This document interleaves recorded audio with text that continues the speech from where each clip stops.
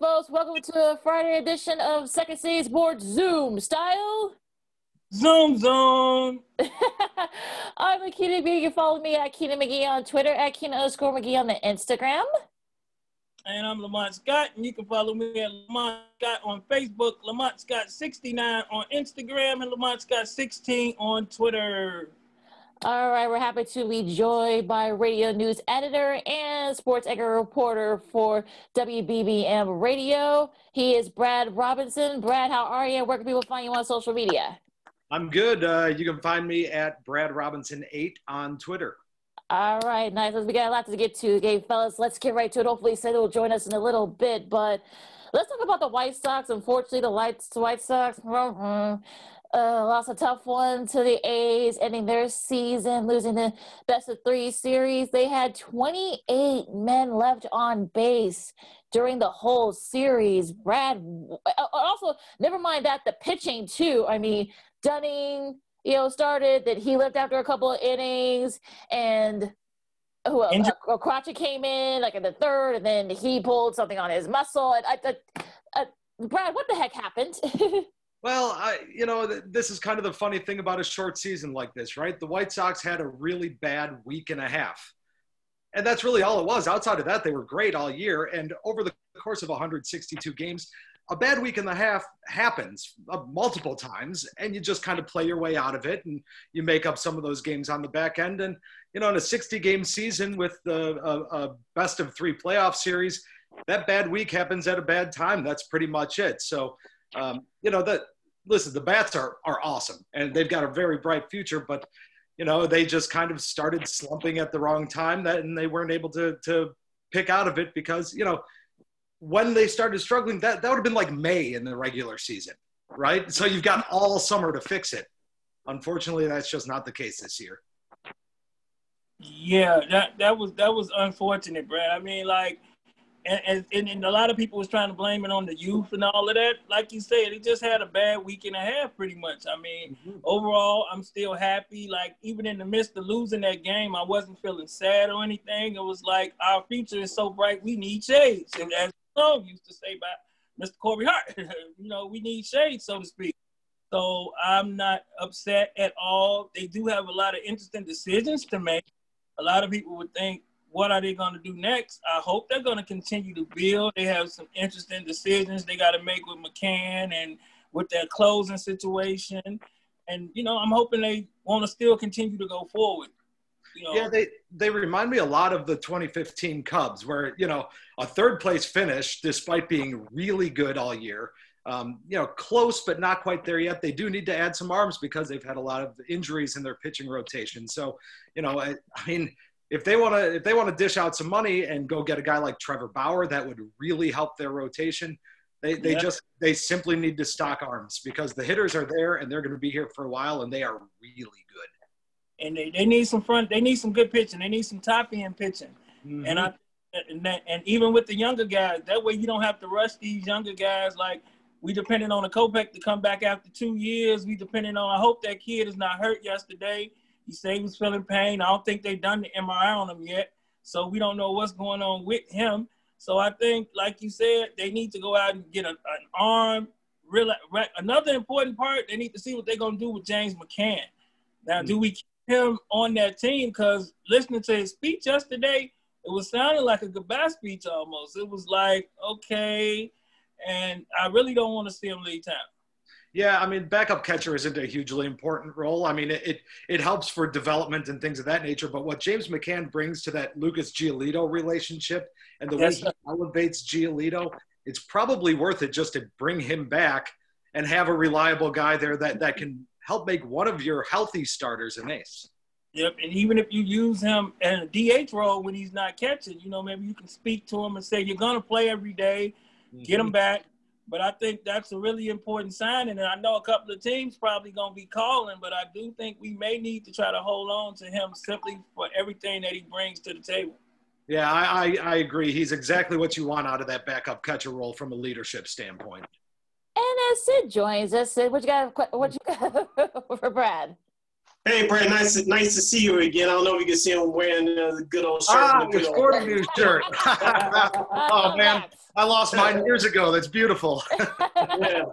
But if you discussed this already, I apologize. But give us your overall evaluation of starting pitcher Lucas Giolito. He had a heck of a game one, pitching 6+ innings of no-hit ball to give the Sox the only playoff victory. But give us your evaluation of him over the last couple of years, because when he was here from the Washington trade, he struggled out of the gate, but he proved to me that he's a worthy top 2 starter over these last couple of years.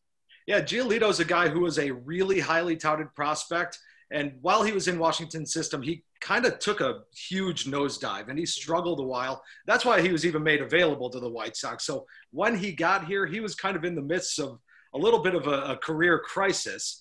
But guys that have talent and guys that have the willingness to learn and adapt and adjust, you know, he's one of those guys. And we've seen over the last couple of years him really kind of grow into that talent that he has, which, you know, not all pitchers do that. A lot of pitchers can throw the ball 100 miles an hour, but they never really learn how to deal with the mental load of pitching to big league hitters. Mm-hmm. So, you know, Giolito's development to me is a huge plus for the White Sox. Now, Brad, what do you think about I know you and Lamont talked about it just a couple of minutes ago. What do you think the White Sox need to do to kind of be right there, to be that consistent contender for the next few years? Because is Renteria the answer? Do you get rid of him? And if not, who do you bring in? So names going to be floated around. Ozzie. Yeah, I'm sure Ozzie kind of sort of made no secret that he might be interested in coming back again. But what do you think? Well, you know, I don't think Renteria is going anywhere, just based on the way the White Sox do business and the level of loyalty that the Reinsdorf family gives these guys, not just the White Sox, but the Bulls too, right? So there's, you know, Renteria is a guy who's pretty well liked within the organization. He's well liked within the clubhouse. That's always kind of been what he does best, is relate to players. He's not a very good tactical manager. Really, he's better as a bench coach than a manager. But I think the Reinsdorf family and the way the White Sox work, they'll probably want to give him a full year to see what he can do with this roster. I don't think he's necessarily the answer, but, you know, this roster is so talented. I think they could win with him. I think they could win with anybody. As far as what they need on the roster, it's just arms. You know, the issue with Kopech, who is supposed to be a huge part of the rotation, you know, the struggles with depression, the injury history, you know, there's a lot of question marks there. And it sounds callous because you don't want to, you know, talk about a guy's mental state in that capacity. But, you know, he's talked openly about it. So there's a little concern there. Carlos Rodon is another guy who's expected to be a huge part of the rotation. You know, injuries happen there. I've always thought, even when Dylan Cease was with the Cubs, I thought he was kind of best suited for a back end of the bullpen kind of role, because he's got such electric stuff. So the White Sox, what they really need is just to build a ton of depth in that starting rotation. So if some guys come back healthy, great. But if not, they have backup plans. And to piggyback off what you were just saying, sir, with the arms, do you think they may need to do something with their pitching coach? And how do you think that pitching coach relationship with Renteria will be going forward with all of these new arms that we know will be coming in eventually? Do you think maybe moving away from Mr. Cooper or moving into a new role with someone else? How do you think that may work? And do you think they need to do something along those lines? Yeah, I mean, I'd be surprised based on the way the Reinsdorfs operate and the loyalty they have to these guys.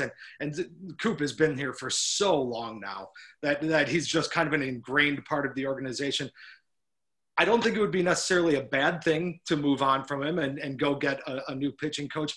Anytime a guy reaches the age that Coop's at and has been doing this as long as he's been doing it, I always wonder how he's relating to a younger generation of player and person, right? Because a 20-year-old now is not the same as a 20-year-old 20 years ago. You know, people evolve and people change and generations are different. So I do wonder how he, you know, communicates with these guys, because I don't see it firsthand. But yeah, I think if they were to make a change on the coaching staff, that might be the most likely scenario. But even then, I don't think it's going to happen. Me either. Brad Robinson of WBBM News Radio 780 and 105.9 join us here on Second City Sports Zoom style. Hello with Lakina McGee and Lamont Scott. I am Sidney Brown. Brad, sticking with the White Sox, Jose Abreu, I said he should be your hands down American League MVP for 2020. Coming into the season, I thought that his numbers would take a dip a little bit because he didn't have to carry the lineup anymore, especially with Eloy Jimenez and Luis Robert, who we'll get into later. But talk about Jose Abreu. It seemed to me that he took his game to a whole nother level this year. Yeah, you want to talk about a huge bounce back year. You're talking about a guy who was really good for a while, but over the last year or two, it's kind of seen a little bit of a downward slope. You know, he hasn't fallen off the cliff or anything, but right. The numbers didn't quite match up to where they were his first couple of years in the league. And I mean, to come out and play at an MVP caliber level and to do it when he's been so heavily counted on to kind of be a guide for a lot of the Latino players on that team. You got a lot of young Latino players in Luis Robert and Eloy Jimenez and Yoan Moncada. And, you know, Abreu was kind of asked to take all those guys under his wing and show them the ways. And that's a lot of pressure on a guy. So to be able to keep his playing at a level that he was with all those extra responsibilities, to me, is just incredibly impressive. Where does Tim Anderson fit into this? Because there's some people say he should get some MVP love as well. Yeah, I think they're probably going to end up splitting some votes. So it might be difficult for one of the two to win. That guy, he became the best shortstop in this city and one of the best shortstops in the league really, really fast. I mean, he is exciting. He's electric. He's everything you want in a shortstop, right? So I think that him and Abreu may split some votes. So it might be difficult for either one to win, but both of them are incredibly worthy. Lamont? Yeah. And I was going to mention Tim Anderson again. Like, you know, they like to say he's the face of the franchise, so to speak. I mean, do you think with more responsibility with him as his stature grows, you think that may affect his game because he can seem erratic sometimes? You think as he grows in stature, his game may suffer? Or do you think this trajectory to this MVP player will continue going forward? I think he likes this role. You know, when he first came in the league, he was a little bit quiet, as younger guys are, and he's really grown into a vocal leader on the team and somebody who leads both on and off the field, who talks about social issues, who puts himself out there. And it seems to me he's really developed into a person who kind of likes to take on that spotlight and to take on that pressure. So, I don't see it affecting his play at all. If anything, I think it makes him stronger because he becomes more comfortable with himself and the person he puts out there. I agree with you. That's exactly what I was thinking. All right. Sticking with the White Sox outfield, Brad, my opinion on Eloy Jimenez, as I call him on Twitter, must-see TV, but his play in the outfield is less than stellar. I said a couple months ago, if it was up to me, if I was Rick Hahn, I would make Eloy Jimenez my permanent DH. And maybe it seems like he's maybe headed that way in the next couple of years or so. We had your colleague on, Dave Kerner, on a month ago. He said he thinks that the White Sox may come to that decision within the next 18 months or so. If you were in charge of the White Sox, how long would it realistically would it take to come to that decision that Eloy Jimenez will be your permanent DH? Yeah, I mean, Eloy is kind of the perfect fit for DH, right? Although you also have to wonder how a guy is going to handle the responsibility of just hitting as opposed to being in the field and being engaged, you know, in both halves of the inning. Some guys don't come off the bench cold and hit very well. Some guys do it really well. I think Eloy would do it extremely well.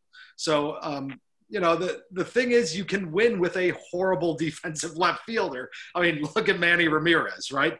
The guy's the worst defensive outfielder I've ever seen, but he mashed, and it didn't matter all that much. He was still able to win. Eloy probably has to hit at that level for his defense not to matter because it's really that bad. So I think, DH is exactly where I'd put him. All right, so let's go to the north side for a second. Cubs are playing playing today. They were supposed to play yesterday, but they didn't because of weather. Yeah. You can make your own Beautiful day, conclusions wasn't about it? that. Exactly. But Yu Darvish is on the mound today. Do you think the Cubs extend the series? And if they do, can they end up winning it? I think that's a lot more up to the Cubs position players than it is to you, Darvish. Darvish has been awesome. He's been lights out. Darvish could give up 1 run in 8 innings, but if they aren't scoring, they aren't winning. And their problem lately is that they haven't been scoring. So, so much of it's going to lie on Javi and Chris Bryant. And, those core 4 guys, Wilson Contreras, Anthony Rizzo, they haven't shown up this year. It's kind of amazing that given the fact that they've gotten so little from their key offensive players, they've had a hurt and shallow starting rotation and a bullpen that's been thrown together like in chaos, and they still managed to win as many games as they did. It's pretty surprising to me because nothing ever really seemed to be working at one time for the Cubs. Okay, and now, and I'm already assuming that they will win today. That's why I got the hat on. What do they do as far as the next game and going to that next round with this pitching staff?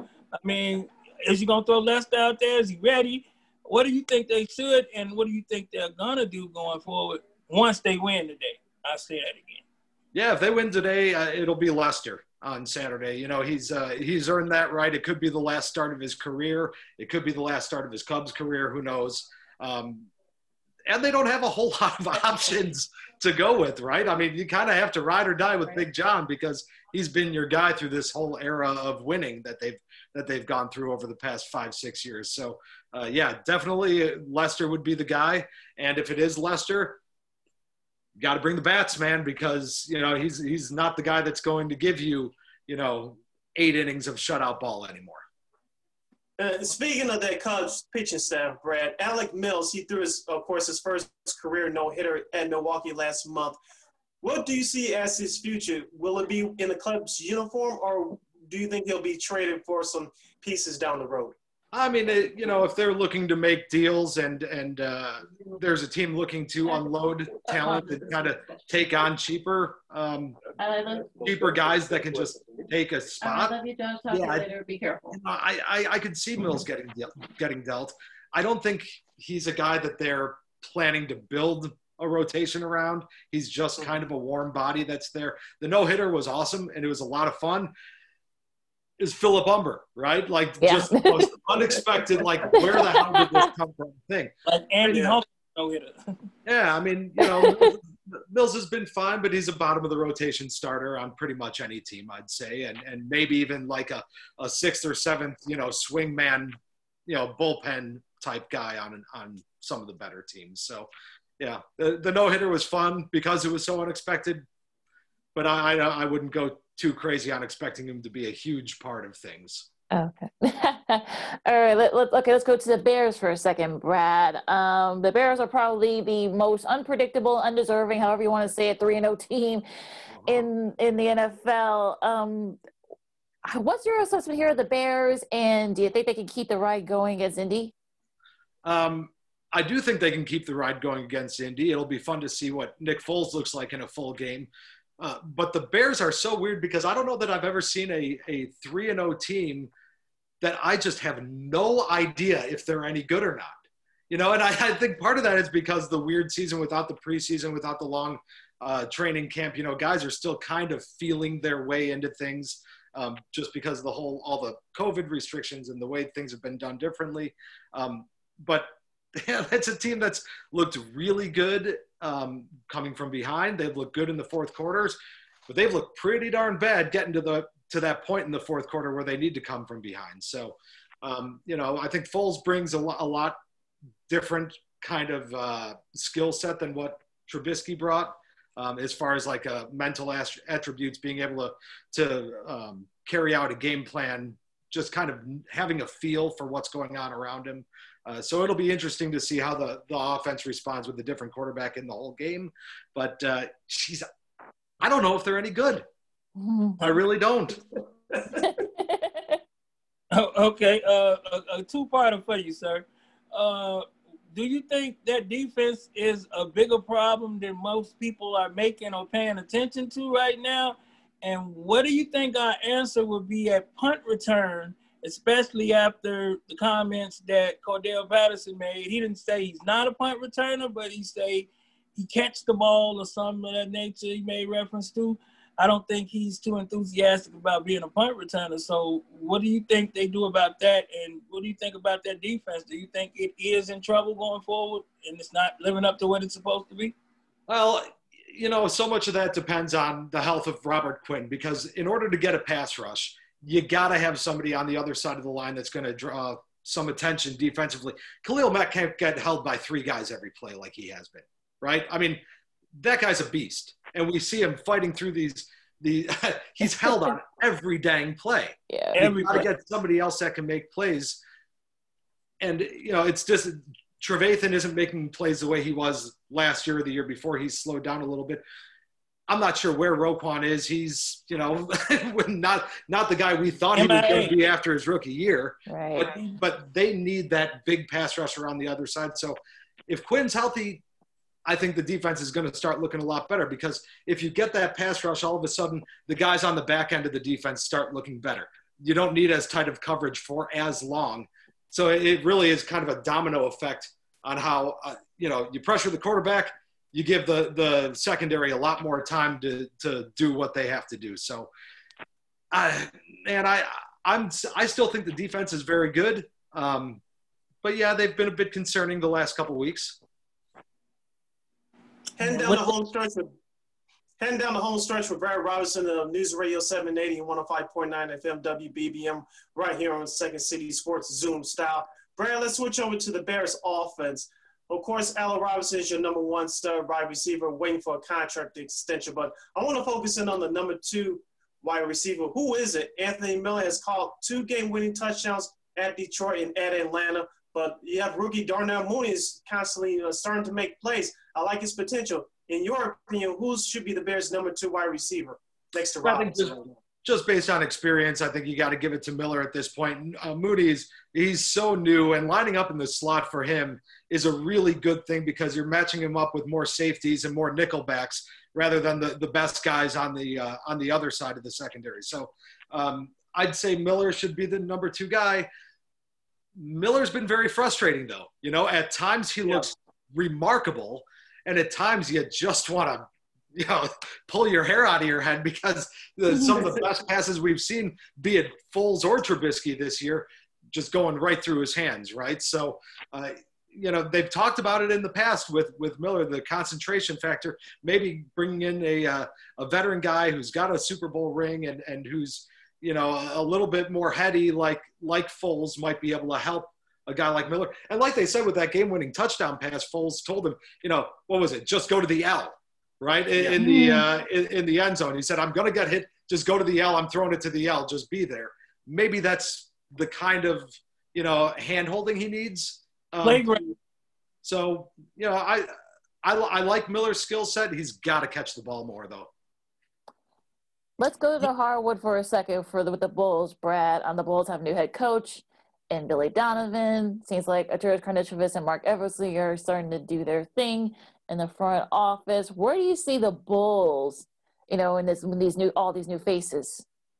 Well, it's nice to see them with a reasonable NBA head coach. You know, I feel like the Bulls haven't had an actual NBA head coach since, I don't know, maybe like Scott Skiles. And Thibodeau did a really nice job. I always thought of him more as the like a good bench coach, defensive-minded bench coach, just because he's had such a weird personality, right? And I don't, you know, he almost like a Rain Man kind of thing with basketball. You know, he just like so tunnel vision.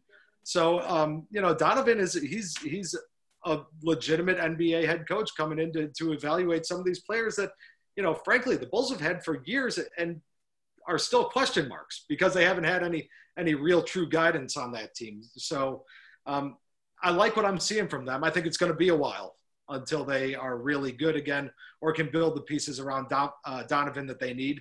So I don't expect a huge turnaround in year one, but what it is it's a start to change the culture and shift the culture, which is something the Bulls have needed since Michael Jordan left. Well, I mean, they needed it when Michael Jordan was there too, because culture's always been an issue with the Bulls front office and ownership. So I like that they're kind of bringing in more credentialed and smarter basketball people to kind of lead the way now. Okay, since we got you on basketball and speaking of head coaches and speaking out, do you think Steve Nash needs to make a public comment regarding what KD and Kyrie has been saying over the last couple of days? Or do you think they just flat out don't respect the process of leadership over there?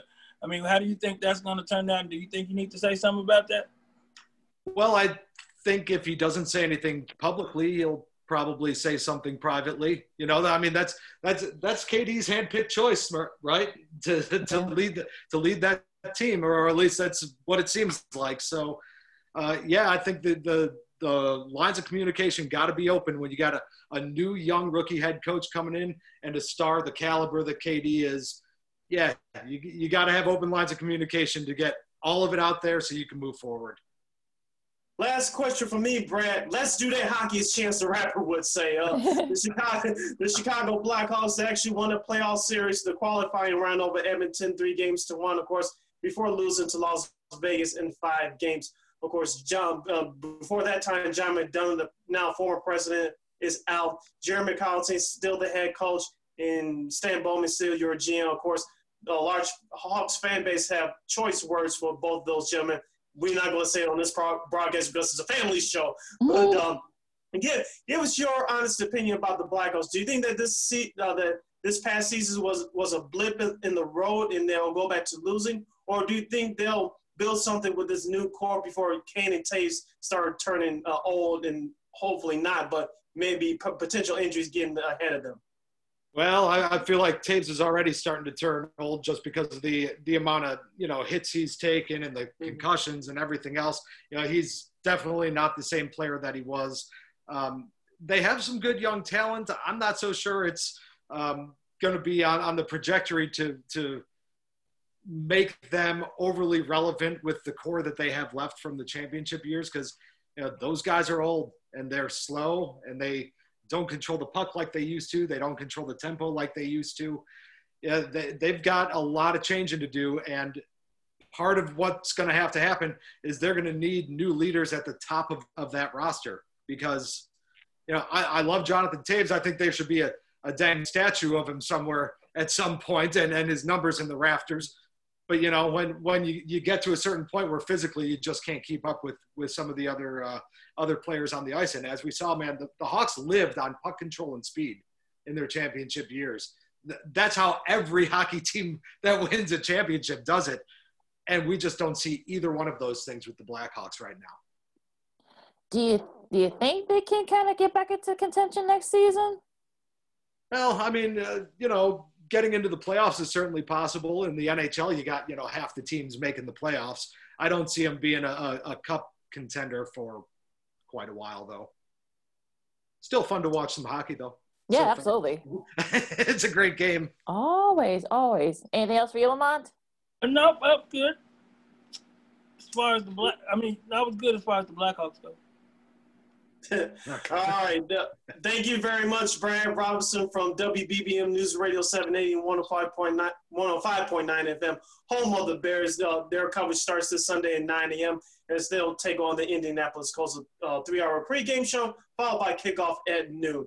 Brad, thank you so much for joining us again today. Sorry I came in late, but technology is a trip sometimes, but we got to power our way through it. You can follow Brad on Twitter at Brad Robinson. Once again, at Brad Robinson. Brad, thank you so much again for joining us. Let's do this again down the road, okay? Absolutely. Anytime. Thank you. They'll say thank you so much, Brad. No problem. Anytime. All right.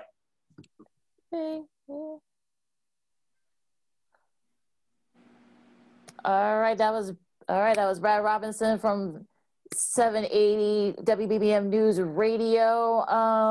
To piggyback off what Brad was saying, as far as the baseball is concerned, I mean, I think, like I said, I think for me, we'll see if Rick Hahn does decide to kind of give Rick Renteria the hook because he made some really poor decisions. So since they get a chance to come in, what did you think about some decisions that were made during that game 3 against the A's? I'll speak as a fan first. It felt like that you were managing a little league team. When the pitcher that came in after Dave Dunning, he was injured. It seemed like every inning they had a plan of bringing in a new pitcher. It was like you're playing and you're pitching scared at the same time. Yes, I know it's game 3, winner take all to advance to the division series. We understand that, but it's just figured that it was panic written all over their faces. I'm talking about Rick Renteria and the rest of that management, because we all say in professional sports period, but professional sports in particular, that the players carry the attitude of your head coach. And if that was the case the other day in game 3, the White Sox showed it, even though they did battle back once again, but they came up short. If they give Renteria the axe, I know there's a big White Sox portion of White Sox fans that will be happy, but I don't think, as Brad mentioned, that's not how they do business. They don't pull the hook too quickly. So I think Rick Renteria will be back as manager next year. Now, I'll caution White Sox fans this season was fun, even though it was short. But even though the players didn't embrace the expectation level, even before this COVID thing hit, they didn't embrace the expectation of getting better and making it to the playoffs. They did that this year on a shortened schedule. Next year, when we go back to 162 games, it better be to advance to the playoffs. I want White Sox fans to put expectations on this organization. This ain't the kids can play era. This ain't the rebuilding era from 2, 3, 4 years ago. You are in the big leagues now, and whatever moves Rick Hahn make from this day forward should be towards a World Series championship. The excuses, the cute slogans, they are gone. They are officially gone. No more excuses. It's straight ahead towards that World Series championship. Yeah, I gotta agree with you, Sid. I was watching the game with my mother, and I was extremely frustrated by the 11 people that was left on base. And I think it was 3 times with the bases loaded, if I'm not mistaken, or at least 2 times with the bases loaded. Yeah, that was really frustrating. And like you say, Renteria, I like him and all, but I had mentioned it to Brad earlier. I think you got to have some type of relationship with your pitching coach. And him and Coop don't even sit by each other. They barely talk to each other during the game. If you just watch their body languages during the game, it don't look like they're a cohesive unit in that clubhouse when they come to the head coach and the manager and the pitching coach. So I'm thinking they may need to restructure something if we want something. And like you say, I'm putting expectations on something going into next year. That means it starts with the manager and the coach. And I need y'all on one accord so us fans can be on one accord and us broadcasters can broadcast much better things about you all. It'll be interesting to see what happens here, because do they try to maybe get a couple of maybe get another veteran arm? Do they maybe get another bat, maybe an extra right-handed bat? Do they make a change in the managerial slot? I know Brad said no. I know some of, what do you think, Sid? I know how you feel about it, Sid. I know probably how you feel about it too, Lamont, but it'll be interesting to see if Rick Renteria does get the hook, because I've seen a lot of people defend him. So at this point, who knows what Rick Hahn will decide? I just think they need to keep James McCann, though. Whatever they do, they need to keep McCann. Like I said before, I think Renteria is back for next year. But after that, if they don't meet expectations, then he's gone. Like I said for the last couple of years, I wanted Joe Girardi to manage this ball club. Of course, now he's in Philadelphia, and so that's not going to happen. If you fire Renteria now, who's out there? And as far as I know, Ozzie. I don't know anybody that's out there besides Ozzie that's going to take this job. And if you guys don't remember, Jerry Reinsdorf hired Ozzie Guillen back in 2004. Remember, Kenny Williams didn't want Ozzie Guillen. That wasn't his guy. Cito Gaston was his guy. And, of course, Reinsdorf overruled him, and that's how that happened. Now, could that same scenario happen again if Ozzie wants to manage? Probably, but I think I'm not going to say cooler heads have prevailed, but we all know that Ozzie Guillen and Kenny there was tension there in their relationship back in 2011. So have things cooled off enough, should Renteria or the Sox struggle next year to give Ozzie the job again if he wants it? I don't know. But I'll say this, just hypothetically speaking, let's just say that the White Sox fail to make the playoffs next year, or they don't advance past the division round. If Ozzie Guillen wants that job, because we all know that he wants to manage again, and he's been doing television for the White Sox for the past 3-4 years. If you're Jerry Reinsdorf, do you overrule Kenny and Rick Hahn to say bring Ozzie in here? Because let's be honest here, if Ozzie is brought back, he'll rejuvenate an already excited fan base because of the talent. Now, if you bring back Ozzie, they'll bring more fans back. You have the fans already excited for next year, but if they don't live up to expectations next year, you want to keep this momentum going, give it another jump start a bit. Do you bring back Ozzie? That's the $1 million question. Yeah, that'll be. We'll see what happens during the off season. Going to the north side real quick with the Cubs and Marlins. Like we mentioned, the game 2 was postponed yesterday, quote unquote, due to weather. Again, I'm doing the air quotes here. It will be Yu Darvish versus Sixto Sanchez. First pitch will be in about 15 minutes. Do you guys think they can? Do you think the Darvish has a good start and then that the Cubs will be able to force a game 3? I'm going with, you see, I got the hat on for a reason. I'm already looking to game 3. I'm worried about game 3 more than game 2, and we ain't played game 2 yet. That's how much faith I got in the Cubs. Not wetting the bed today. They're going to go out there and they're going to hit those 100-mile-an-hour fastballs that they're going to be seeing, definitely. Because I think he hits 100, 3 or 4 times a game at least. So I think they will be seeing a lot of fastballs, and they should know that. If I know it, they got to know it. So I think they should hit their way on in the game 3, and we worry about John Lester getting his, as Brad said earlier, ride off into the sunset start, if he's riding off into the sunset. I think the key for game 2 for the Cubs is, does Darvish stay out of trouble early, and especially with the potential high pitch count? He's done well so far, especially early in the season with that. If he doesn't fall behind hitters, I think he'll be okay. Another key for me is the Cubs offense, which Brad talked about earlier. They got to start waking up and producing runs, because even though the temperature is supposed to be in the low to mid 50s, you're not going to be hitting home runs all out of the ballpark. And so you got to maneuver runners over, move them over from second to third, and then button here and there. I don't know if the Cubs are geared towards doing that. So it's going to be interesting to see how do they produce offense without the home run, because we saw it with the White Sox, even though they started to do a little bit better in this series against Oakland. But back to the Cubs. Without the home run, the Cubs producing runs are just bad. I think it's going to – and I'm hoping it turns out like that game last night with that San Diego game. They couldn't do nothing until they hit that first big home run, and once they hit that home run, it's like a fire was lit. But I think with the Cubs, I think Javi Baez needs to hit that home run. I think he needs to hit it. Not just a home run. He needs a big home run, or he needs a big Javi Baez play to give them that extra energy that they're going to need going forward. So that's who I'm looking for as they stay on TV. My pick to click or whatever today, it has to be Javi.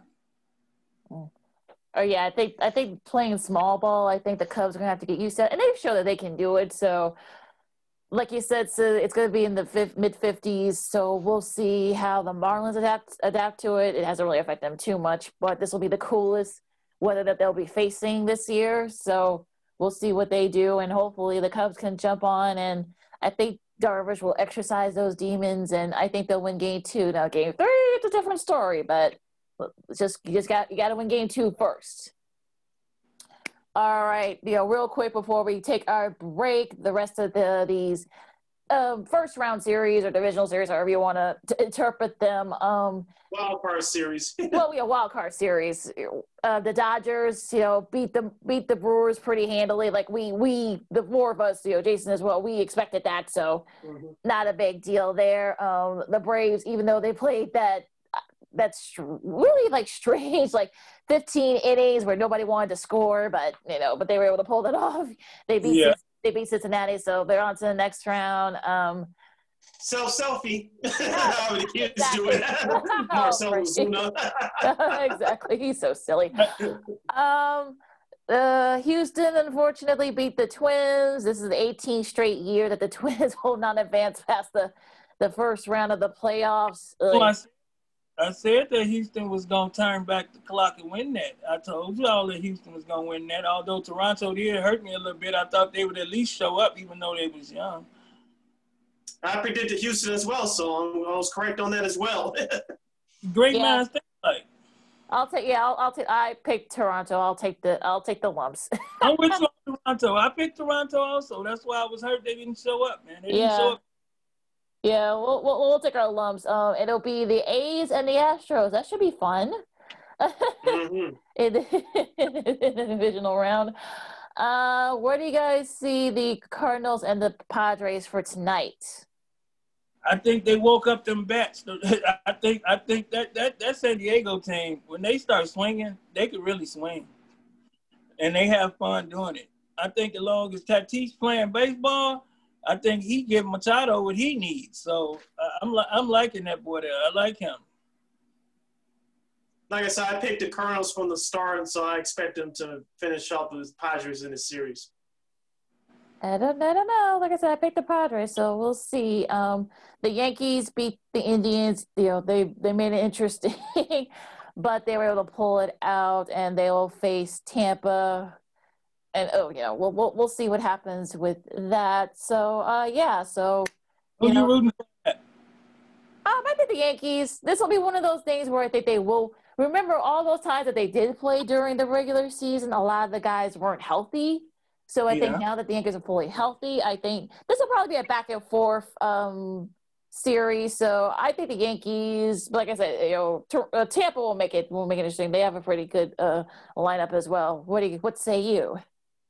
Yeah, I think the Yankees. What they lost? How many times to them during the season? 8 or something like that. Yeah, but like I said, remember, Nylon was healthy. I think that's what I'm saying. I think they're going to have an attitude. I think they're going to try to cover off the ball. And as long as that second starter, whoever they're using, is pitching well, they shouldn't have. I mean, they should win. They really should. As a fan, I'm rooting for Tampa Bay because they don't get the respect that they deserve. Of course, I always give credit to manager Kevin Nash. He has those no-name players playing hard, and they're playing fundamentally sound baseball. I'm with you, Lamont. The Yankees should win this series. I think it will go the full 5-game distance. The Yankees are healthy. You saw what they did against Cleveland. As we told you in our last podcast, Cleveland's pitching, starting pitching is not that strong. You saw what happened. And with that being said, this should be one hell of a series. I'm really looking forward to this one. As an expert, I'm picking the Yankees in 5, but I'm really rooting for Tampa Bay. Don't be surprised if they pull out the upset. They do have an edge over the Yankees as far as regular season is concerned. But once the playoffs start, it's a whole different story. Yeah, I'm with you, though, because I want Tampa to win, but I'm going with the Yankees, but I want Tampa in my little heart to win. And just a reminder, the Dodgers will face the Cubs, Marlins.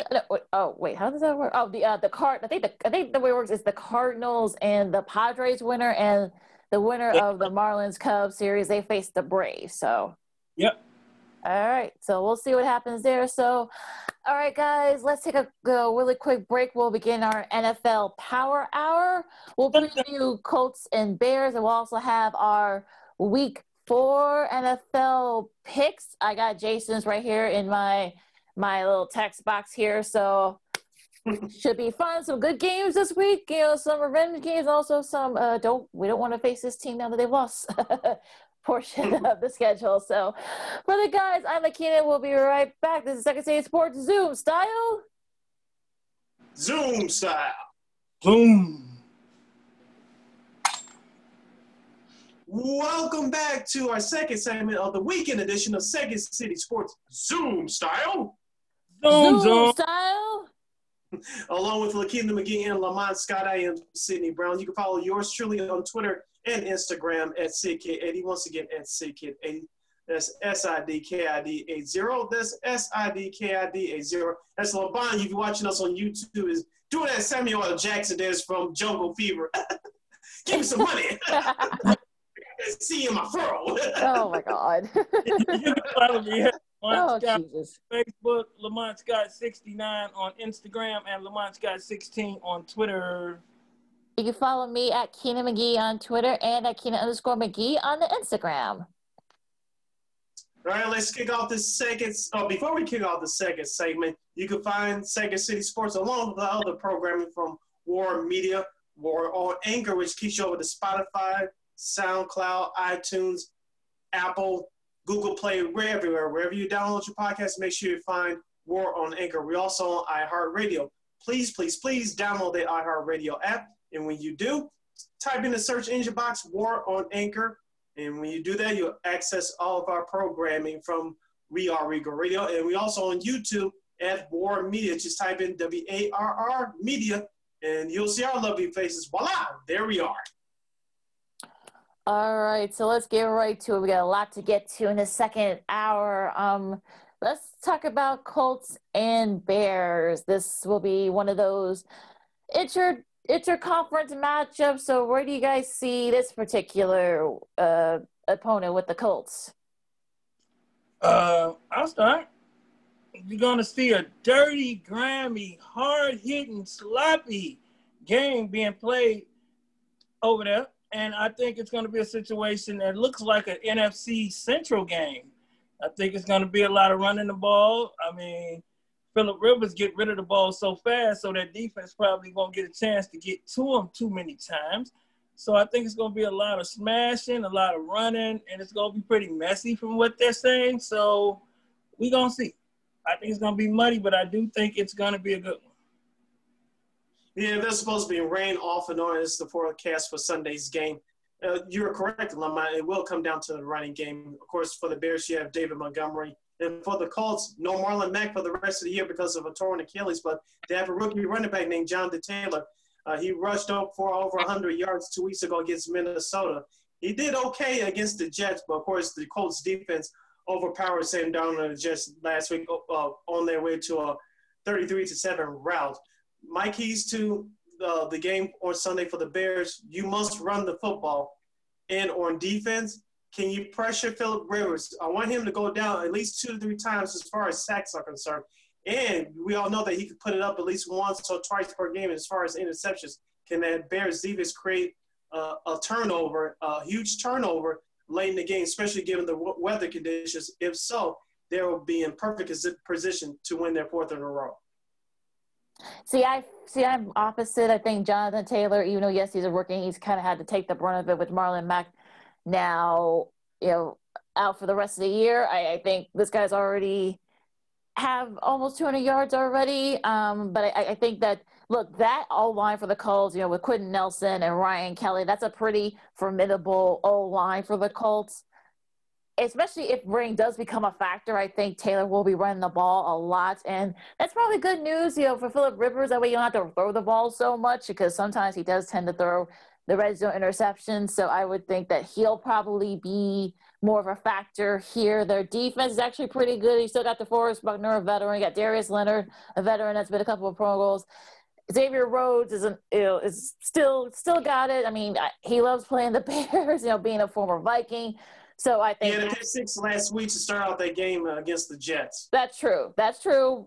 And I think that this will be one of those games where who can move the ball, who can move the chains. And remember, Frank Reich coached Nick Foles. They were in Philly together when they won that Super Bowl. So I know some people are wondering that could Foles have the advantage over Reich, but no. If anything, I think Reich, especially now that the Colts know that he's going to be starting this game, I think that he'll see what his weaknesses are, and I think they're going to pressure him a lot more. Yeah, I got to agree with you, Lakina. I think they will, and to give that offensive line credit and to give that running back credit. Any fans of the Big Ten, like myself, will know all about that running back. I hate to see what he did to Illinois. Like, what he has done to the Big Ten while he was in college, we know what he can do. So if the Bears are not doing what I think we spoke about it earlier with Brad, that defense has to show up in a sense. We hoping Robert Quinn shows up, but someone needs to show up and show us that they are an elite defense. Like I thought last week was the week where, okay, well, the defense needs to show us, okay, we're a real defense. Well, this game has a different situation because this is the first game that you got, quote unquote, with the quarterback that you all want. So let's see what y'all gonna do. Now y'all can't say y'all not doing it because y'all not into it because of Mitch. Y'all can say, let's go from the start. So I'm ready to see it happen.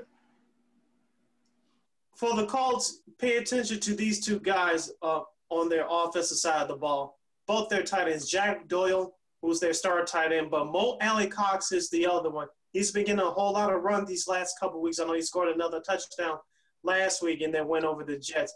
This kid is amazing. He's getting open down the seam. Jack Doyle, I know he's been injured here and there the last couple of years, but when he's healthy, he's one of the best underrated tight ends in the league. Mo Alley-Cox and Jack Doyle.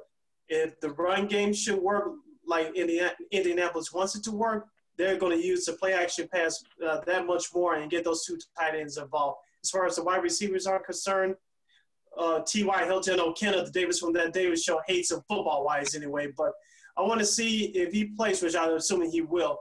Kyle Fuller is going to be matched up on him. I want to see those two go at it.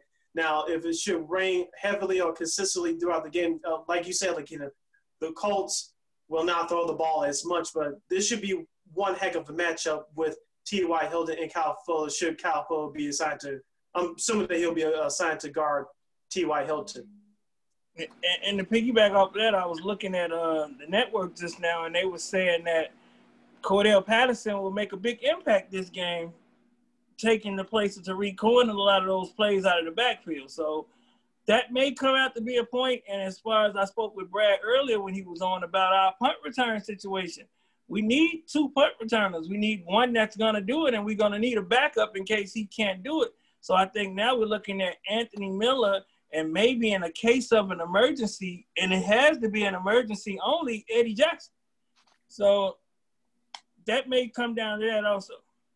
Yeah, it'll be interesting to see how they do against T.Y. Hilton. You know, has had, you know, kind of had a slow start, but you know what, he's been able to make the big catches when he needed to for the Colts. So that's going to be interesting. And I would, like I said, I would say that if it does rain heavily, I think they will be running the ball more. Can David Montgomery and Cordell Patterson, can they kind of be sort of, you know, where they're going to put, are they going to put Cordell, you know, playing wide receiver where he's most comfortable, or will they be playing him in running back, or will Ryan Nall be used a little bit more? So this is going to be interesting because I think in a team like Colts, I don't think you're going to be able to, you know, have a slow start. I mean, I think we all know that, yes, you know, Philip Rivers does tend to throw red zone interceptions. But like I said, if weather becomes a factor, I don't think Frank Wright's going to let him do that. So I think, look, I mean, this will be a battle, and this should be a fun one. I mean, look, if weather does become an issue, if it does come to kicking, you know, if it's like 9-6 or 6-3 or something like that. Yeah, you don't want that if you're the Bears. You don't want that. I know we didn't get to this last week. Don't bring that up, Lakina. We were trying not to go down the kicking road. Mm-hmm. That was you already say. We didn't get into this last week, but if it comes down to kicking, Santos he missed an easy field goal early in the game last week against Atlanta. You don't want to have to come down to that. Heaven forbid he struggles again, especially in those potential awful conditions. Hopefully that doesn't have to come to that. Yeah. It'll be, like I said, it's going to be interesting because if it does rain heavily, I think it will be the battle of, you know, who runs the ball better. But if it's not, and if it's just maybe it rains earlier in the day, and then as it gets lightened and clears up later in the game. So we'll see. I mean, it's going to be interesting though. I think this, like I said, who knows? We'll just have to wait and see. And one more key factor, Lakina. The Colts defensive front did get pressure on Sam Darnold. Mm-hmm. And let's be honest, the Jets offensive line is not good. But on the other hand, Darius Leonard, my guy from South Carolina, says, you mentioned earlier, Lakina, third-year guy. He can make some plays when healthy. Their secondary is at best. So, but when you do not get with Nick Foles is the mobility like what Trubisky has. But what will you get with Nick Foles is he can survey the field quickly and get the ball out to the open guys. He will not make very many mistakes. And assuming that the Bears' offensive line, hopefully they don't have any dumb penalties like they did last week to start off the game, as Jason mentioned in our last episode. If the offensive line just hold containment and give Nick Foles time, he should be able to make a couple plays here and there to beat the Colts. Quick question before y'all switch. Do you think we gain more by losing Mitch's mobility and gaining Nick Foles' ability to go downfield? Which one do you think we gain more with? Mitch's mobility or Nick's ability to go down the field where Mitch couldn't? I say the latter. I say that, it's going to be nice to have mobility, but I think the way that these guys, the defensive guys are hitting now, I think, yeah, we'd much rather have a guy that can throw the ball for, and we know Foles can do that. Okay. Yeah, I'm going with Nick Foles, too, because, yes, Trubisky's problem is that he cannot throw the ball downfield. If he does, he throws it into the wrong coverage, and it gets picked off.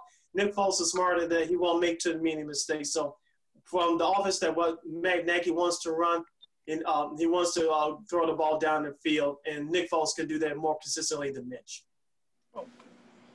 All right, my buddy Mark Groy just tweeted this out. The injury report for the Bears: Shariq McManus is doubtful due to a hamstring injury. Full practice for Deion Bush. Khalil Mack and Josh Woods are down as questionable.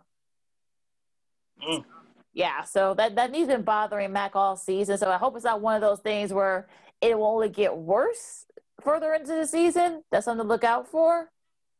But I think if they need to sit him down now. I would rather sit him down now and have him going to the rest of the season than it play on it, and it hurts us worse as he's not at 80% or whatever it may be. And plus, they're going to get a couple of days off anyway after this week's games, because you have Tampa Bay again at home on Thursday. Then they'll get a few extra days off. So, like you said, Lamont, hopefully that Mac doesn't injure it any more further than it is right now. If that's the case, he'll get a couple extra days off. He should be ready to go when they play Carolina in a couple of weeks. all right.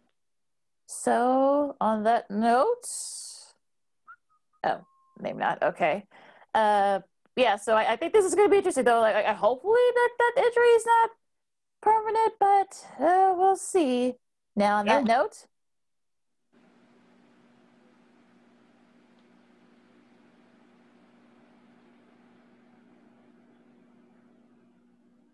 All right. And we're all within one game of each other. Well, except Jason, because Jason didn't have his picks in last week. I have them this week. But we're only about a game apart, the three of us. So we'll see what they do. Yeah, who's the leader? You are, Sid. Damn right. We know you the leader. This is the week where you get caught. We'll see about that. We'll see about that. All right. We still got to talk about a prize off mic. Yeah, let's. Yeah, well, we gotta do that. Well, we got some time. We were not even halfway through the season yet. Okay, Ravens and Washington. So I think I have a feeling that how we're all gonna pick, but go ahead. Who wants to go first? I got Baltimore. I'm going with Baltimore. They should be mad. I see Jim Harbaugh catching static about talking to the official without a mask, so he mad. Everybody mad over there in Baltimore, so let's see. I'm going with Baltimore. Oh, yeah, John's not going to be in a very good mood. You don't want to face angry Ravens. I'll just put it that way. They bite. And it's not like they're going across country. They're going across the Potomac River, okay? They're going to Landover, Maryland, so – I think they better look. The Washington better look out, and I think the Ravens will win handily. And Jason has the Ravens as well. And be careful. Be careful if Young is playing on that defensive side with Lamar Jackson running that ball, that he don't take no unnecessary pain, because Washington front line can dish out pain, and hopefully he doesn't take any unnecessary pain shots. Well, yeah, I think, that injury to Chase Young will definitely be something to look out for. All right. Next up, we got Chargers and Tampa. I'm going with Tampa. Me too. I picked Tampa too, and Jason also has Tampa Bay. Seattle and the Dolphins. I know I'm going with Seattle. Because I don't believe in I Miami. think this is. Yeah, I think this is going to be a close one, but I'm going with Seattle. Yeah, I think it's going to be a close one, too. I think, with Seattle having to travel cross country in a noon game, but I think they pull away late because, the talent's there. And I think Russell Wilson has a big day on Sunday. And Jason also has the Seahawks. Okay. Before we move on, Lakina, I'll ask Lomond. Take a wild guess. Guess who's calling this game for Fox? The Seattle Miami game. Dick Stockton and who? One more game for the people in the back of the bus. Yeah, Dick Stockton and who? Who with him? Yeah, Brady Quinn and Sarah Walsh. Oh, okay. I like Sarah. Yeah, I like Brady. Brady does a good job. I like Sarah too. So, yeah, so I'm fine. Yeah, I'm fine with that. I think this shouldn't be too bad. Yeah, let her talk more than Dick Stockton. Oh wow! Okay. Hold on. Okay. This is the battle of 0-3 and also. Okay, the battle of 0-3 teams and very all the weird things that happened during the week for the Minnesota Vikings. Their game is a go against the Texans. They're both 0-3. Where do you guys see this game? I'll start off. Lamont, this is for you. I've been thinking about this all week. This game between Minnesota and Houston, this should be the link card bowl. Whoever loses the game will be shot with confetti of link cards. So whoever wins, they'll survive. Whoever loses will get their pink slip and their link cards. With that being said, I will go with Houston because they're the home team. You know what? I don't know how I overlooked this, but Minnesota will not win that game. I don't think Houston will do enough to lose because I think he's heard our showdown in Houston, and he know that his job may be on the line if they continue to lose. Plus, they can give that boy that money at quarterback, so something has to give. So I'm going to go with Houston. I'm going to pick Houston too, but I'm not very confident in that. But, yeah, I mean, with all the weird things that have been going on with that whole game, we'll talk about that in a little bit. But, Minnesota's not been very good, and neither have the Texans. Somebody's got to win this game, so. Yeah. I think Houston needs to win it more than Minnesota does.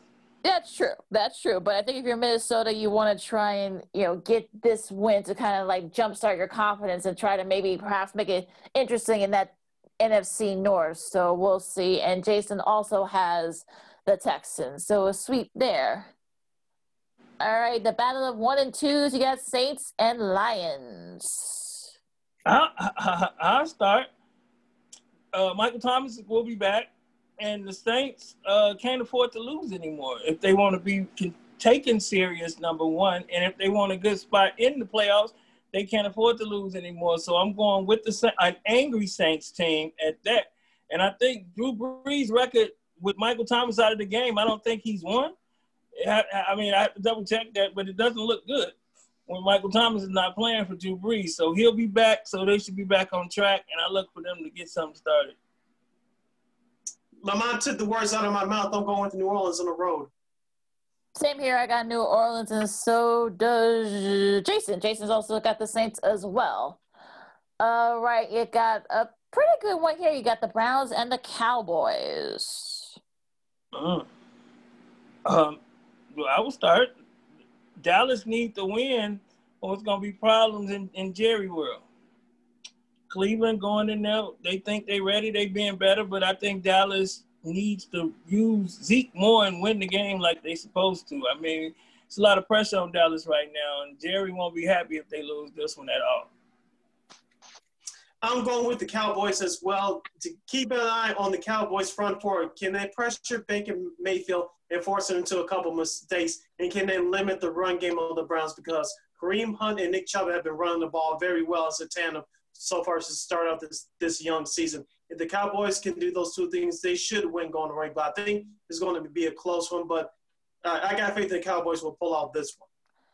I agree. I think the Cowboys will pull this off. They'll pull away late. I think they're gonna have to slow down that secondary. I mean that front seven is gonna have to slow down Chubb and Hunt. I just think that's going to be the key. And if not, Dak and them are going to be off the field. So, and heads will roll if Dallas loses this game. So I think this is more urgency for the Cowboys, and I think they will win. And so does Jason. He picks the Cowboys too.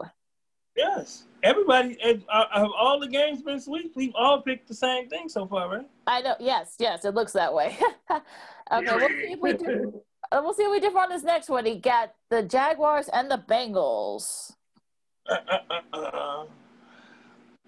I'll go then. I'm predicting that LSU quarterback Joe Burrow gets his first win in Cincinnati. They're in Cincinnati. I don't think Jacksonville can travel. I think the weather will be bad up there this weekend. Also, I think Cincinnati wins this game. It's at Cincinnati, correct? Yep. Yeah, Cincinnati hasn't played all that bad this year. Like you mentioned, Lamont, Joe Burrow has come out to play. If he just get an offensive line, which probably be in the next year, so he would really be a very good quarterback. But with that being said, Jacksonville, I know they got embarrassed last Thursday night against Miami at home. I like a couple of their parts on offense, but I'm still not a believer in them overall. Cincinnati's been playing well to start out the year. They even though they quote unquote gave their game away to Philadelphia, they ended up in a tie. I still like that team much better. They're on the upright, so I'm going with Cincinnati at home. Yes, sir. I'm also going to pick Cincy, and like I said, they're probably the best 2-1 team. So they've been right there with all three of their games. So I think Cincinnati will get their first win of the season, and so does Jason. He has Cincy as well. All right. Wow. Oh God, we gotta start picking different. Okay. Last of the noon games, well, outside of the Colts and Bears game, we got Cardinals and the Panthers. I'll start this one off. I think I know this is like a cross-country noon game, okay, yada, yada, yada, but they've actually done well in those games. So I think Kyler Murray has a bounce-back game. I know the Panthers look good last week against the Chargers, but I just don't – I think the Cardinals have the better team and they have the better talent, and I think it will be close, but I think they will pull away late. As always, Lakina, me and you, we riding with Arizona, right? That's our goal for the year. We're going to ride with Arizona. I'm riding with Arizona. I mean, Kyler Murray, he'll bounce back game. They're gonna take care of business on Carolina. They're going to take care of it. I know Carolina took advantage of the Chargers' injuries on defense last week. Of course, no Christian McCaffrey for the next few weeks. But Arizona, if you want to be a playoff team, you must win tough games on the road. Hopefully they'll learn their lesson for giving that game away last week to the Detroit Lions at home. They have to go on the road. They are the better team, as you mentioned, Lakina. I'm putting the pressure on them. I expect them to win this ball game. So I'm going with Arizona. And Christian Kirk looks like he's going to be a go-to, so I think that's a big difference for that. So we'll see if he can put the pressure on Teddy Bridgewater. But Jason's stepping out. He has the Panthers. Uh-oh. So yeah, so our first. It's lonely out there, Jason. It's lonely out there, brother. We know how he feels about the Arizona team. I'll just leave it at that. Yeah. But the first of the 3 o'clock slate, you got the Giants and the Rams. I'll start this off. I think the Rams are not going to be very happy that they felt that they should have won the game at Buffalo. So I think Aaron Donald's not going to be very happy. And if I were Daniel Jones, I would try to run as fast as he can. And I think Jared Goff's going to have a big day. And, yeah, I think the Rams win it. He can't get away, though. He can try, but he won't get away. I think going to take out all his frustrations on that quarterback, so I'm going with the Rams too. I think the Giants will play a little bit better. They stunk it up last week at home against the 49ers. As you mentioned, Lakina, the Rams are mad for blowing for that bad pass interference call against Buffalo last week, which cost them the game. And I will go with the Rams. For those of you in the Chicago area, you'll be able to watch that game live because Chicago's very own Adam Amin, the new Bulls TV announcer, will be calling that game, along with Mark Schlereth and Lindsey Zarniak. Yay! Love Adam. Yeah, and also Jason also has the Rams, so we got a sweep there. Should be a good one here in the divisional matchup. We got the 3-0 Bills against the 2-1 Las Vegas Raiders. Yay! I got it right. Yeah, you got it right that time. Yay! Too bad they won't get it right. They won't get it right at all this time because I think this is what you call Josh Allen's coming out party as to show people that he's a consistent starter in the NFL. I think he's going to march in there, and he's going to win that game. I'm not going to say handily, but maybe about 10. But I do look for Buffalo to show them that they're a real team, and no better place to do it than in Las Vegas. The Las Vegas Raiders had a bad taste of their mouth at New England last week. They looked good in the first 2 games to start off the year. They're back at home. I think it's going to be a closer game than what people give it credit for. I'll be watching that game because of yours truly being smarter than everyone else, because the Patriots and Chiefs will be playing nationally on CBS. I'll be watching that Bills-Raiders game via my computer. With that being said, I will go with the Raiders. Uh-oh. All right. I'm with you, Lamont. I think that, like I said, I don't think that – I think it goes without saying that this will probably be one of the more entertaining ones outside of course, Patriots Chiefs, we're going to get to in a minute. But like I said, I think the Bills are kind of riding that high, and I think as long as Josh Allen doesn't make any mistakes, he'll be okay. And Michael Hyde's like he's going to be a go as well. I'm going to.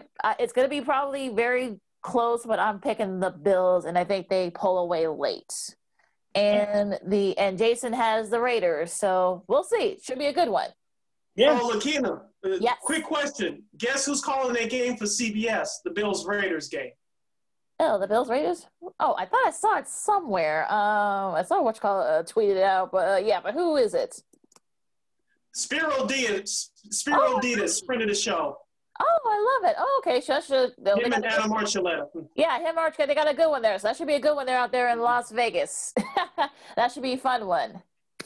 All right. Speaking of that game of the week, this is probably the game of the week. You got the Patriots and the 3-0 Chiefs. Who calling that game? That's probably the top team. Yes, Jim Nance, Tony Romo, and Tracy Wilson. I knew you was going to say it. This is the top team, yeah. I know, but I mean, it's just weird when Tony Romo's calling Kansas City games. I mean, he takes love to a whole new level when he calls Kansas City. He loves his quarterbacks. He does. He loves his quarterbacks. He does an exceptional job, but he is in love with the Kansas City quarterback. So, and then what I saw out of Mahomes the other night, and it's scary almost, what's going to happen when he learns how to read defenses completely and constantly? That can get real scary. And I think that's the steps that he's taking. That's what it looked like against Baltimore. It's like he got a different understanding right now. It's like he's learned some stuff.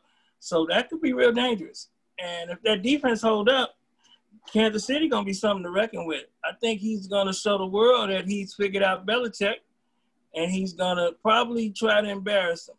So I'm going with Kansas City. And I think they're going to make a statement. It's going to come down to the running backs for both teams. You got LeClaire, if I pronounce his name correct. Lakina for Kansas. Lahair, sorry. It was Hilaire. Hilaire. Not Eclair, I guess Steve Levy said Elaire was like, wait, is it a Claire? Like, have I mispronounced his name all this time? My bad. It's going to come down to Lahair for Kansas City, and it's going to come down to Sony Michel for the Patriots.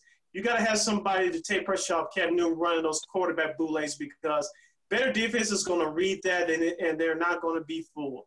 With that being said, I'm going with Kansas City at home. If this was in New England in Foxborough, I probably would pick the Patriots because they've actually been better than I think a lot of us expected. But since it's at Arrowhead, Casey's on a high right now. It's going to be entertaining. It's going to be close, but I picked the Chiefs because it's at Arrowhead. And, Jason stepping out again. He has the Patriots. Uh-oh. All right.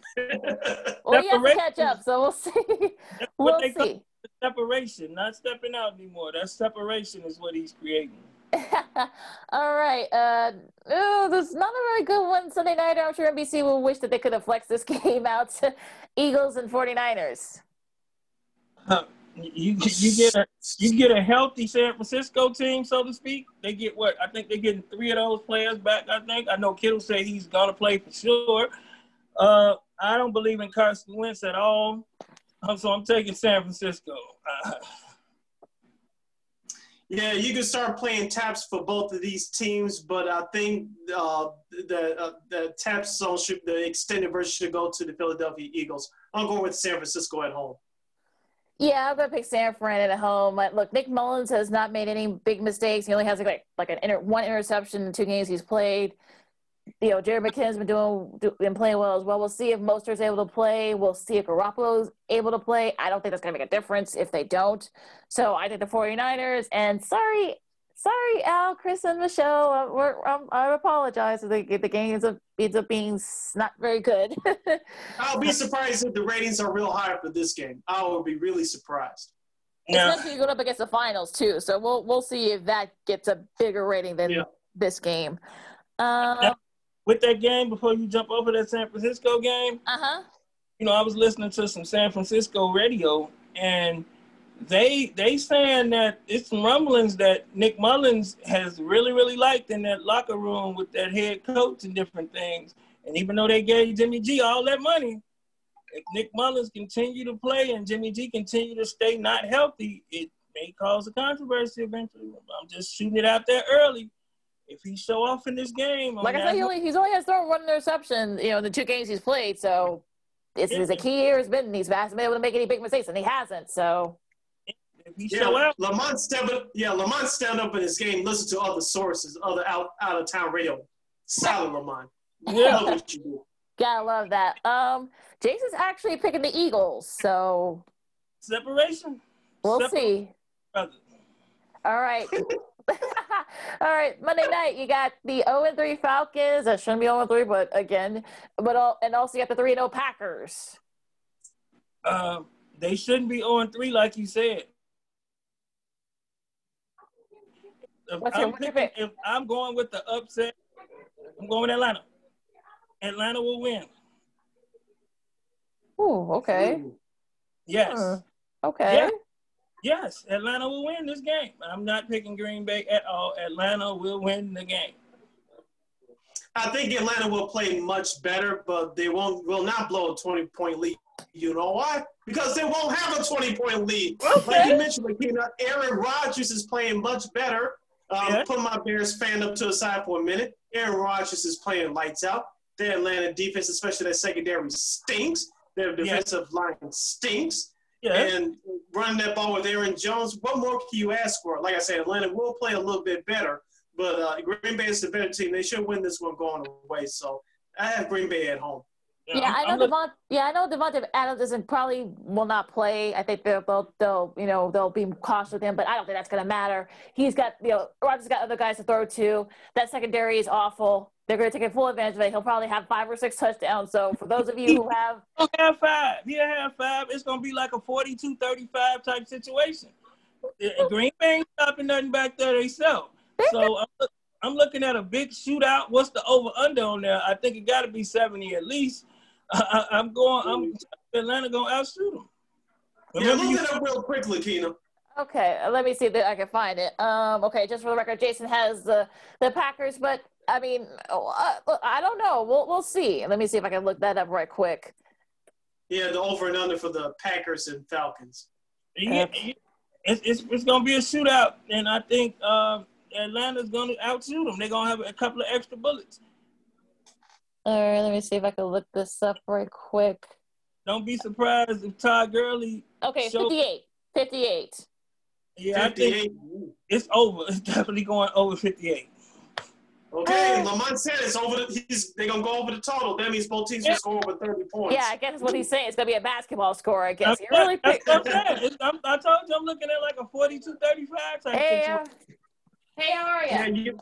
You heard it here first, folks. Lamont Scott said that the Packers and Falcons will go over the total of what's that, 58.5? Looking. Yeah, 58. No, 58. Just 58, not 58.5. 58. So.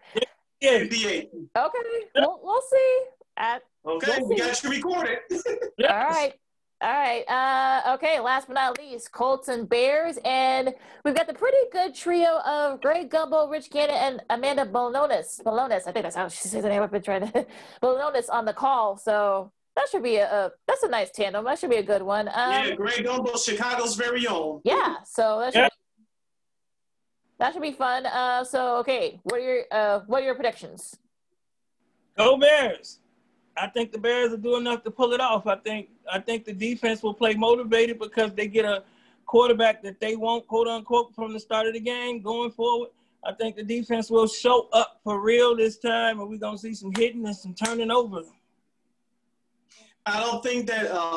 I think the Bears will win this game, but you don't need Nick Foles to do a lot. You just need him to control the ball and make the right passes at the right time. This will come down to the running game, in particular Dave Montgomery. And I'm with you, Lamont. That defense better step up and make a couple of sacks and create at least 1 to 2 turnovers. This is a game for them, barring the weather conditions. I'm going with the Bears. Like I said, this will be one of those games where it might be 6-3, 9-6, or something like that. I know you guys don't want to hear that, but I'm picking the Colts. I'm picking the Colts. I think Reich knows what makes Foles tick, and I think that he's going to take full advantage of that. That pass rush is going to be really good. I think Leonard's going to have a good game. It's going to be close, but I'm picking the Colts. That's what I'm going to say. Remember this stat. In Nick Foles' career versus Indianapolis, he is 5-2. Once again, Nick Foles versus the Colts in his career is 5-2. Okay. All right. And for the record, Jason has the Colts too. Okay. Yeah, just real quick before we move on, Lakina, we got Lamont's Sunday set up. How many TVs do you usually watch the football on, Lamont? 2, 3? 3. I go on my computer. Okay, so see, like you watch the market games like I do via your computer. So he's gonna have the Bears on the big screen. He's gonna have Seattle, Miami on the other screen watching Dick Stockton, and then later he's gonna have the Chiefs and the Patriots with Tony Romo. So you good to go. Yeah, I'm gonna work the 3. I don't know if they do it with the NFL, but they do it with college. They got the game that they show you with no announcers. I think they call it sat something with the Xfinity package.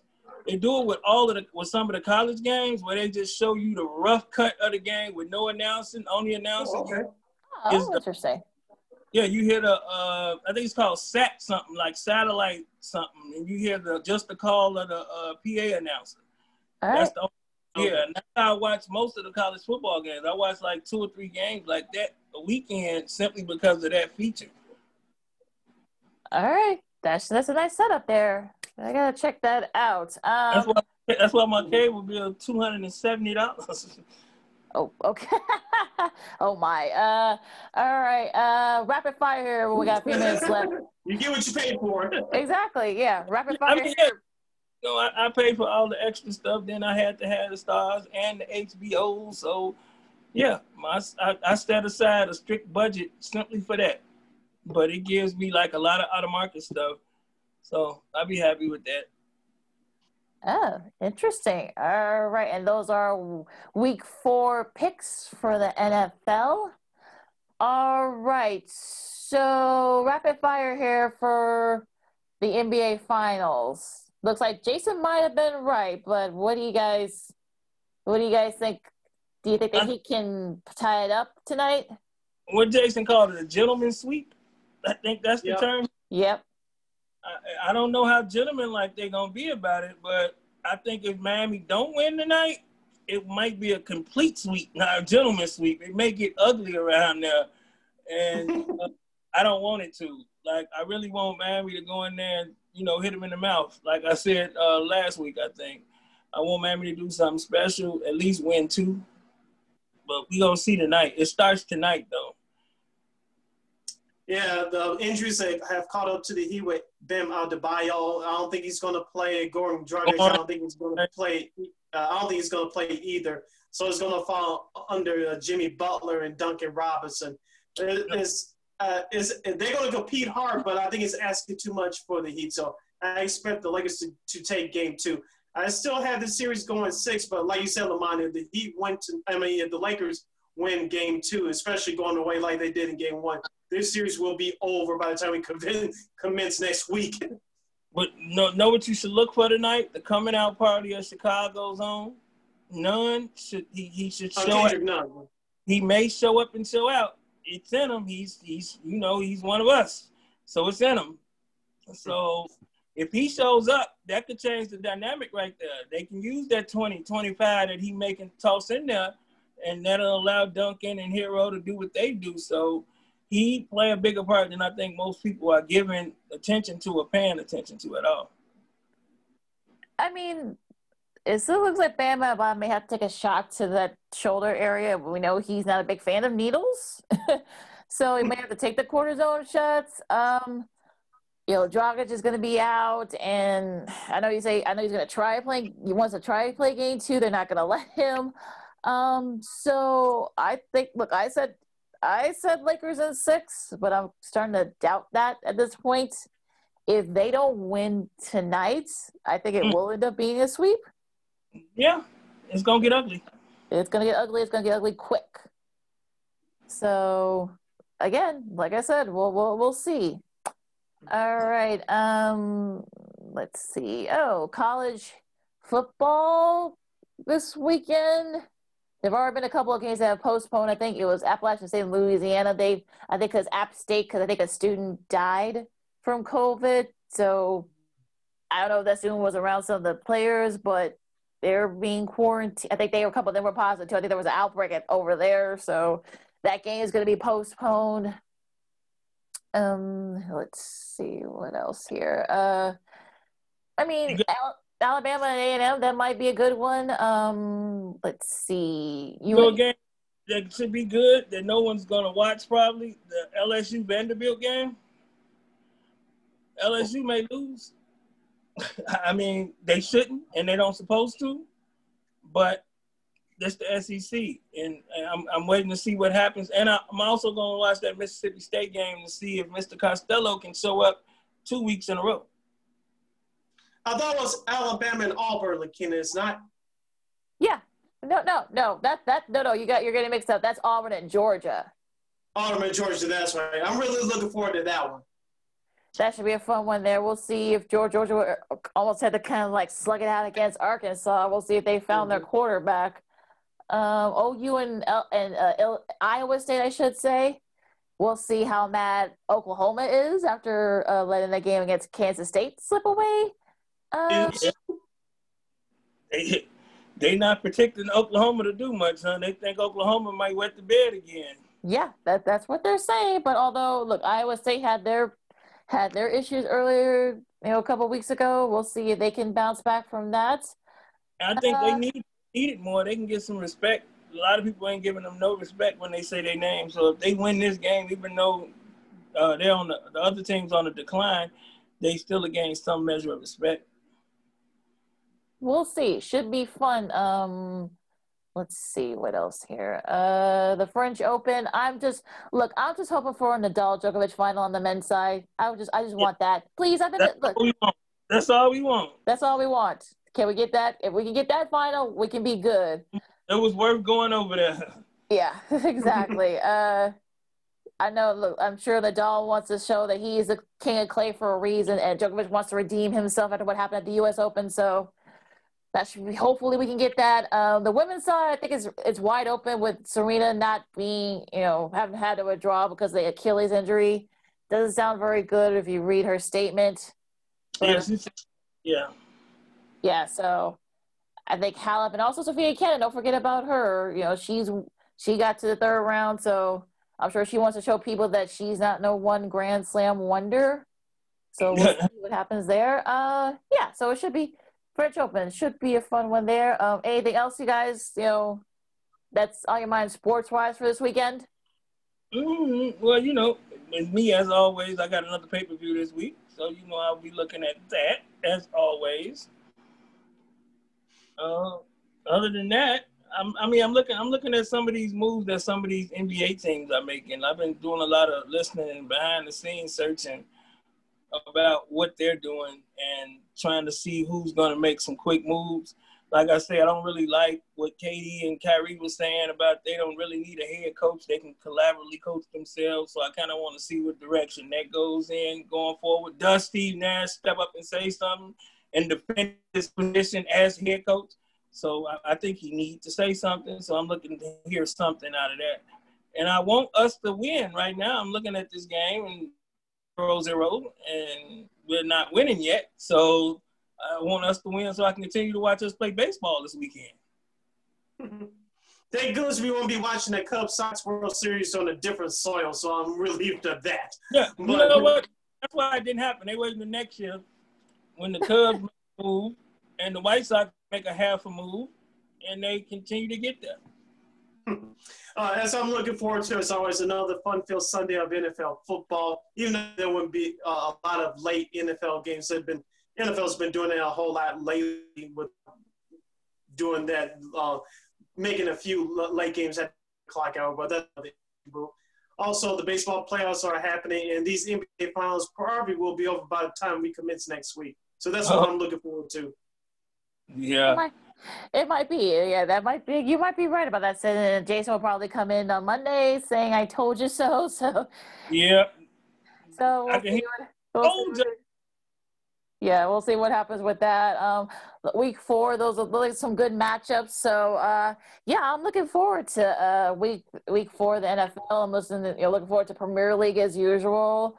So, and also hopefully the Cubs can win and extend their season, because I really want to see one of our Chicago teams go far in these playoffs. But we'll talk about it. We'll commence about it on Monday. But and also college football too.